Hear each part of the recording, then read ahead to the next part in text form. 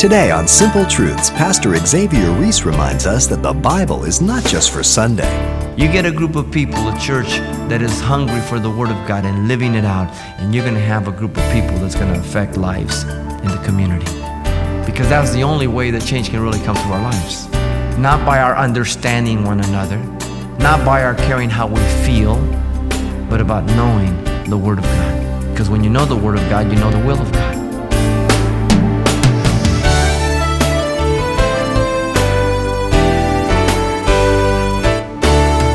Welcome to Simple Truths, the daily half-hour study of God's Word with Xavier Reese, Senior Pastor of Calvary Chapel of Pasadena, California.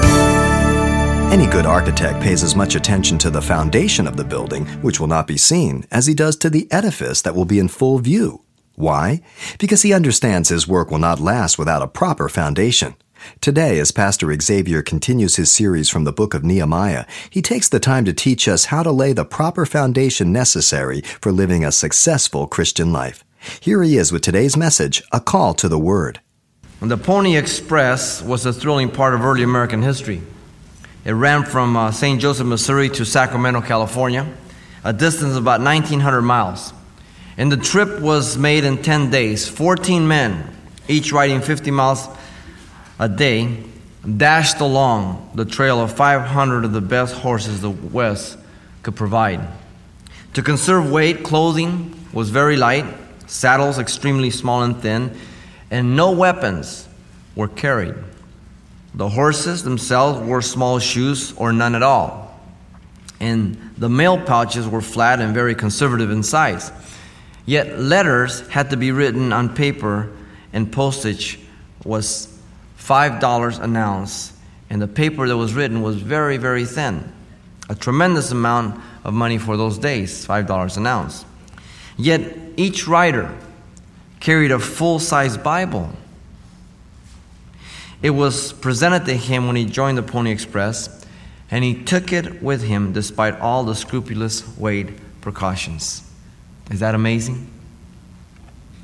That they would consider the Word of God to be of greater value than any weapon to carry them and protect them and to have the success of the mail to go through.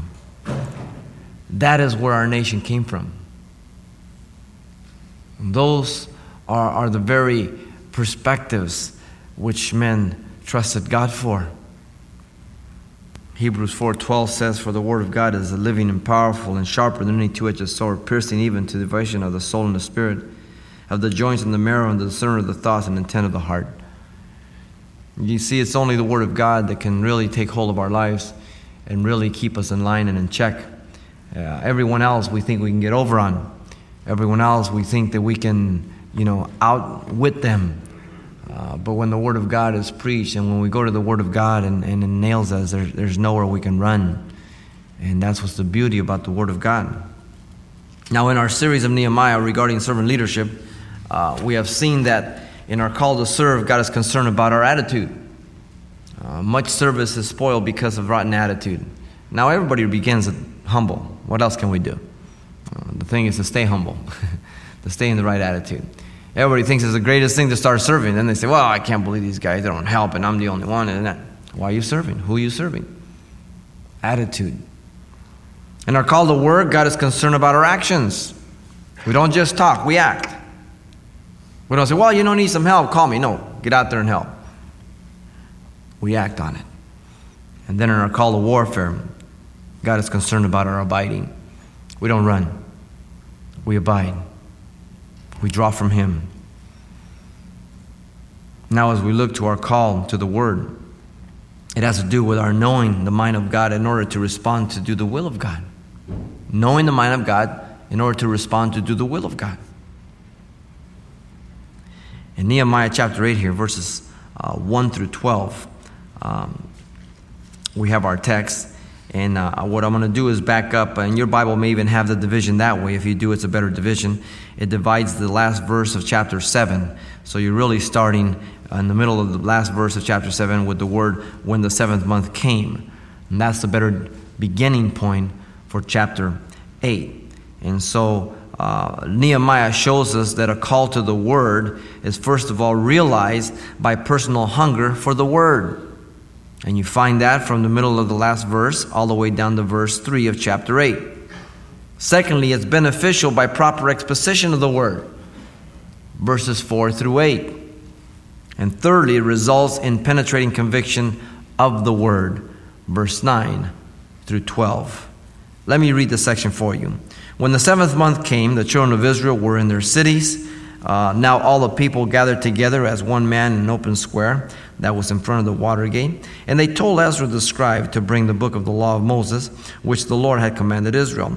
So Ezra the priest brought the law before the congregation of men and women and all who could hear and understand on the first day of the 7th month. And then he read from it in the open square that was in front of the water gate from the morning until the midday, before the men and women and those who could understand. And the ears of all the people were attentive to the book of the law. And so Ezra the scribe stood on a platform of wood, which they made for the purpose. Beside him at his right hand stood Mattithiah, Shema, Anai, and Uriah, and all these guys' names who are harder than Xavier. And then we'll go to verse 5. And Ezra opened the book in the sight of all the people, for he was standing above all the people, and when he opened it, all the people stood up.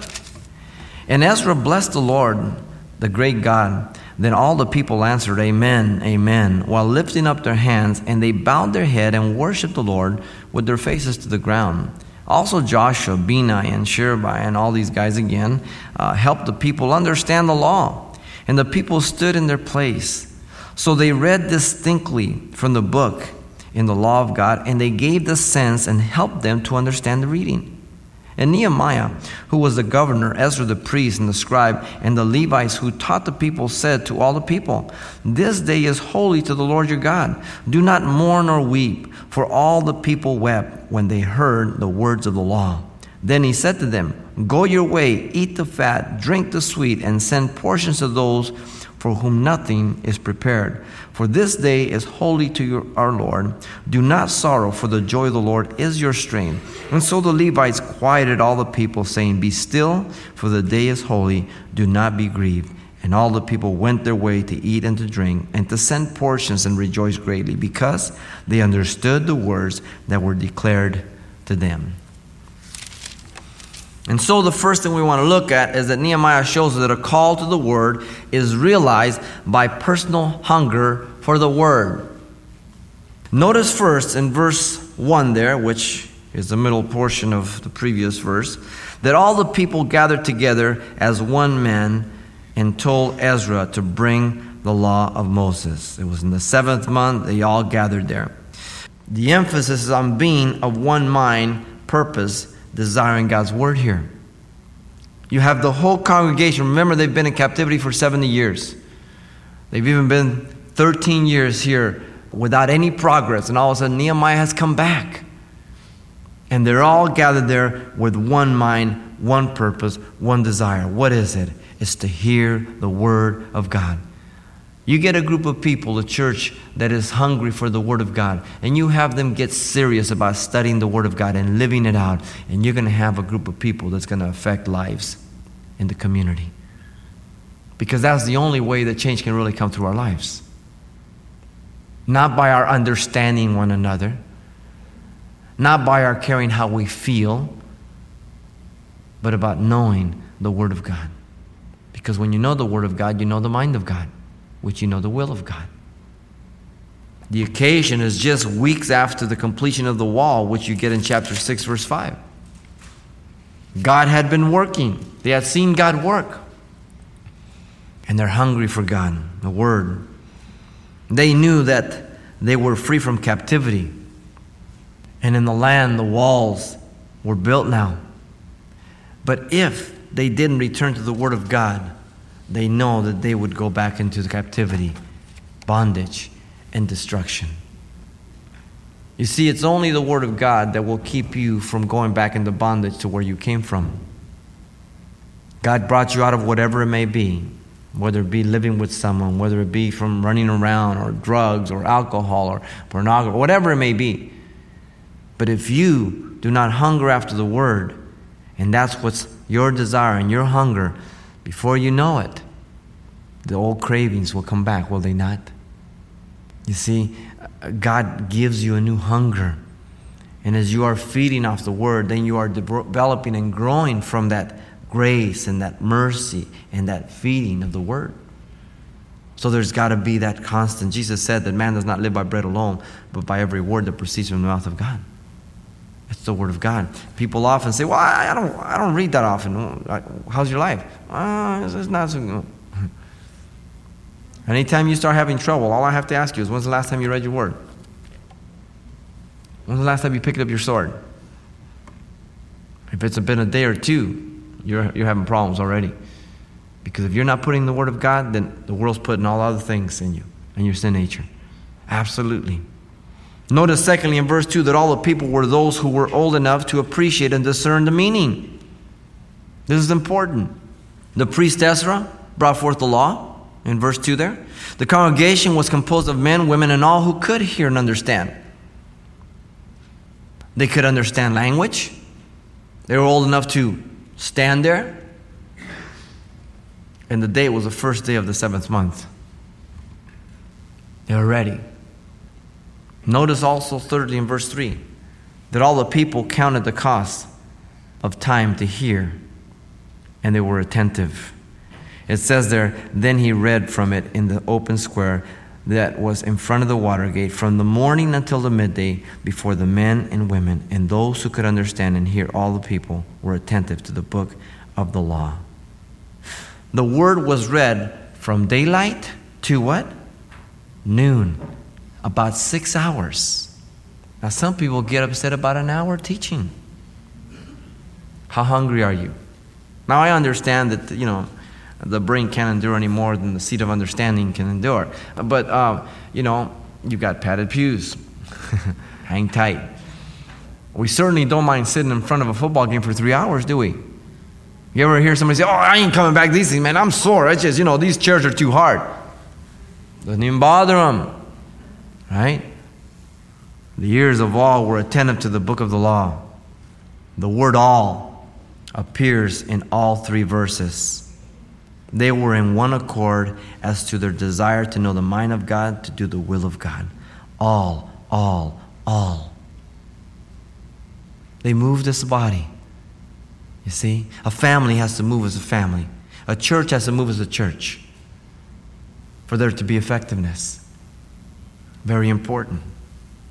In France, there once lived a poor blind girl who obtained the Gospel of Mark with raised letters and braille so she could read with her fingertips. By constant reading, her fingertips became very callous and her sense of touch diminished until she could not sense the raised braille any longer. One day she cut the skins from off the end of her fingers, thinking that she would increase the sensibility of her fingertips, only to find out that she destroyed the very sensitivity and feeling in her fingertips. She felt that she must now give up her beloved book, and weeping, pressed it to her lips, said, quote, farewell, farewell, sweet word of my heavenly Father. To her surprise, her lips, more delicate than her fingers, discerned the form of the letters.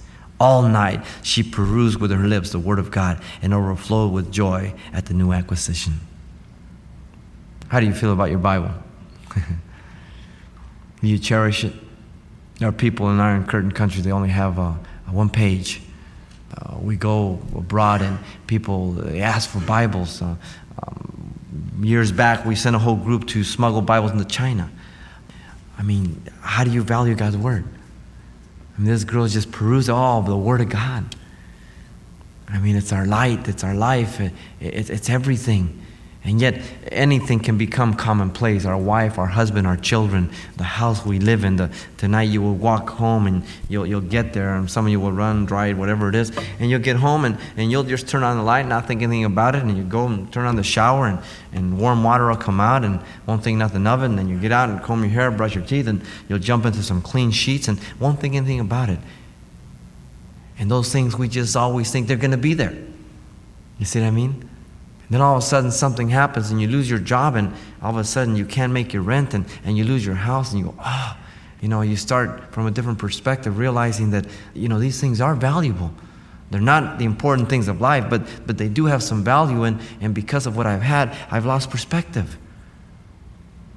It's so easy in life. God would have us all to gather together as one man with such a hunger for God's word, saying, bring us the word. Bring us the word. In the book, The Church in China, it speaks about the underground church as it gathered together and grew and expanded, and people would come and teach, and the guy would teach for 3 or 4 hours, and he would stop, and they would say, more, more. They didn't want to go away. But see, they lived under Mao's tyrannical rule. You see? They knew what it was to be able to hear the Word of God. Some of us were at home on Sunday morning, if we had a bad Saturday night, we said, well, I won't go, I'll go tonight. You know what I mean? Again, it's not to condemn you, it's just to show you that we have a lot. You know what I mean? It's easy to fall into that, all of us.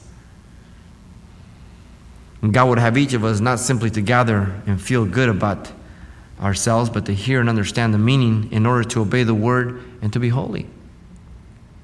Not only to say, hey, that's a neat truth. Boy, I never knew that. But to grab it and say, wow, I have to be a doer of that. Wow, that truth can change me. And open my heart to it. God would have us to count the cost of having and hearing and understanding God's word. Notice that they stood for 6 hours, and it says that they were attentive, not bored. By the way, the practice before was that the teacher sat and the students stood. And if anybody fell asleep, everybody would know it. Boom! I don't know how it got turned around. Maybe we should start that here, huh?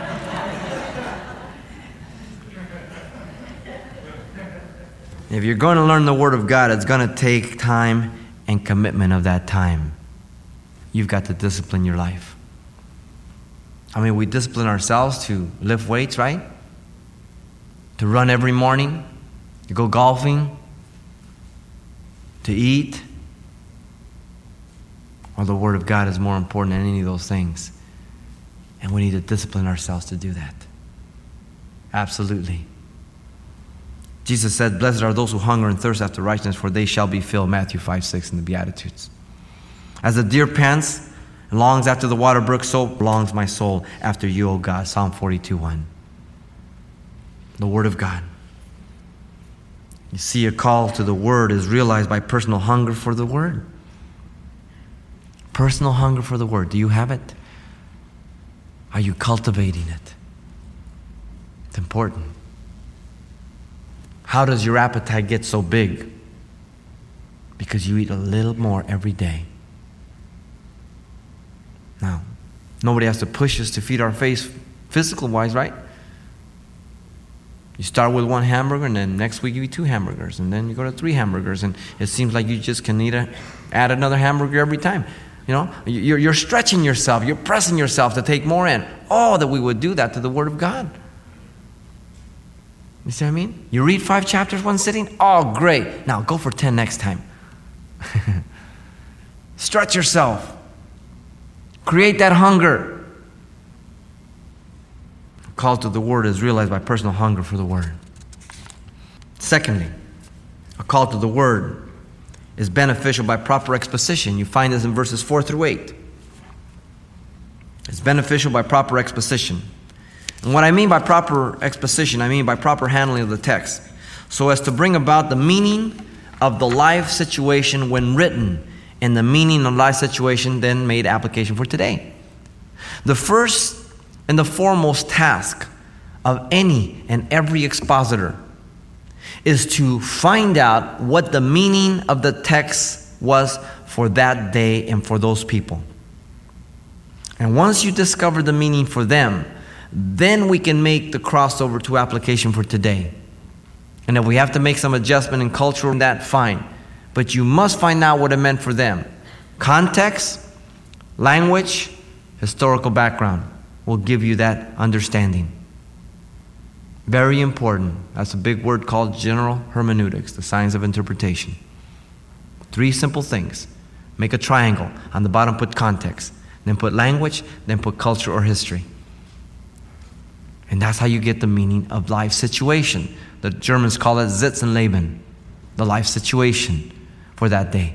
And once I have that, once I've wrestled with my text, once I've asked all those questions and I've nailed it, then I can say, now I can take those principles and make proper application for today. But I have no right to make application until I have found out what it meant to them in that day. Very important. Luther's word for the Reformation was Scripture alone. We need another Reformation of Scripture alone. There is so much blending and integrating and all kinds of junk in the church today.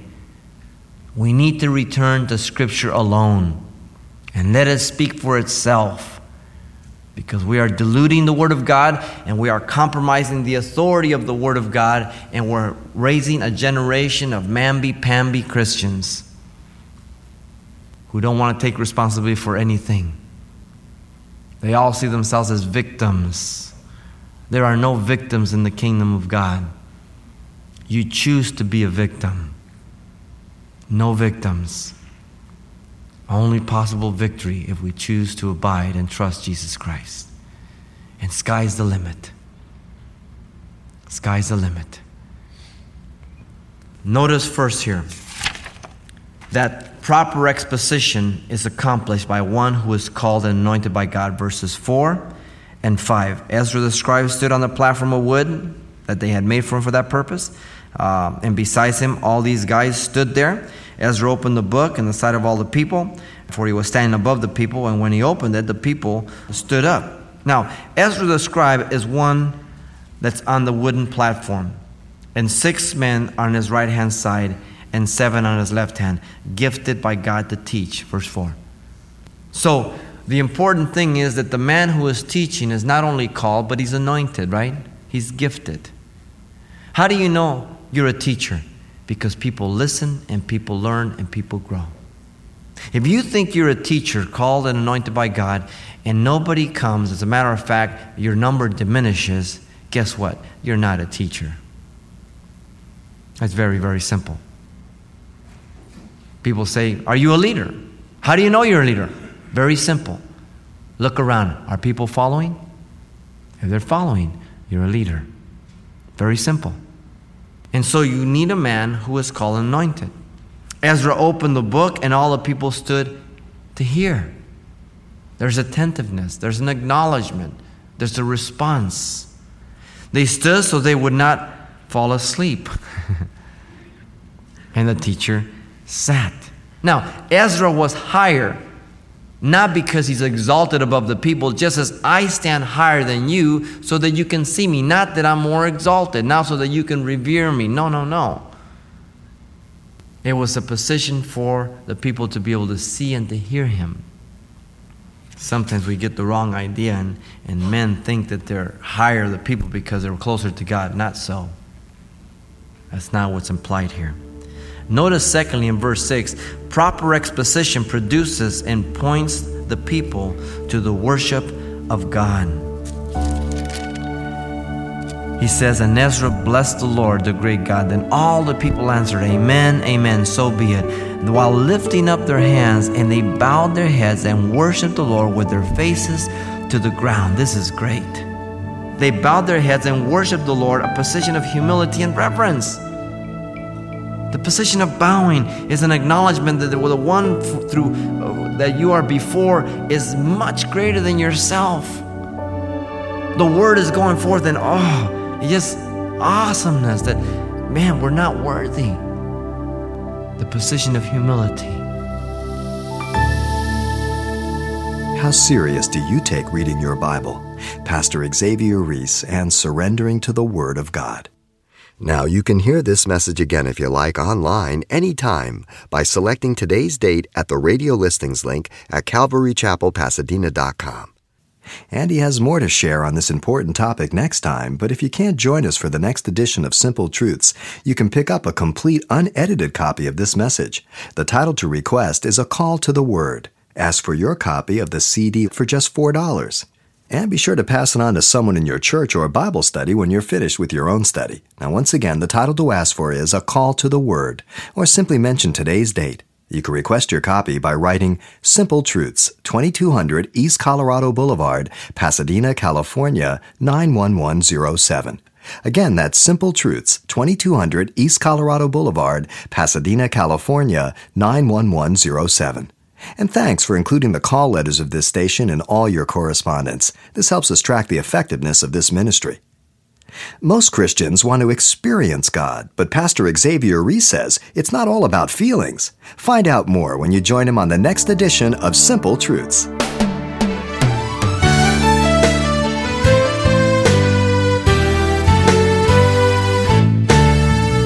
Simple Truths with Pastor Xavier Reese, a daily half-hour broadcast, is a radio ministry of Calvary Chapel of Pasadena, California. www.calvarychapelpasadena.com.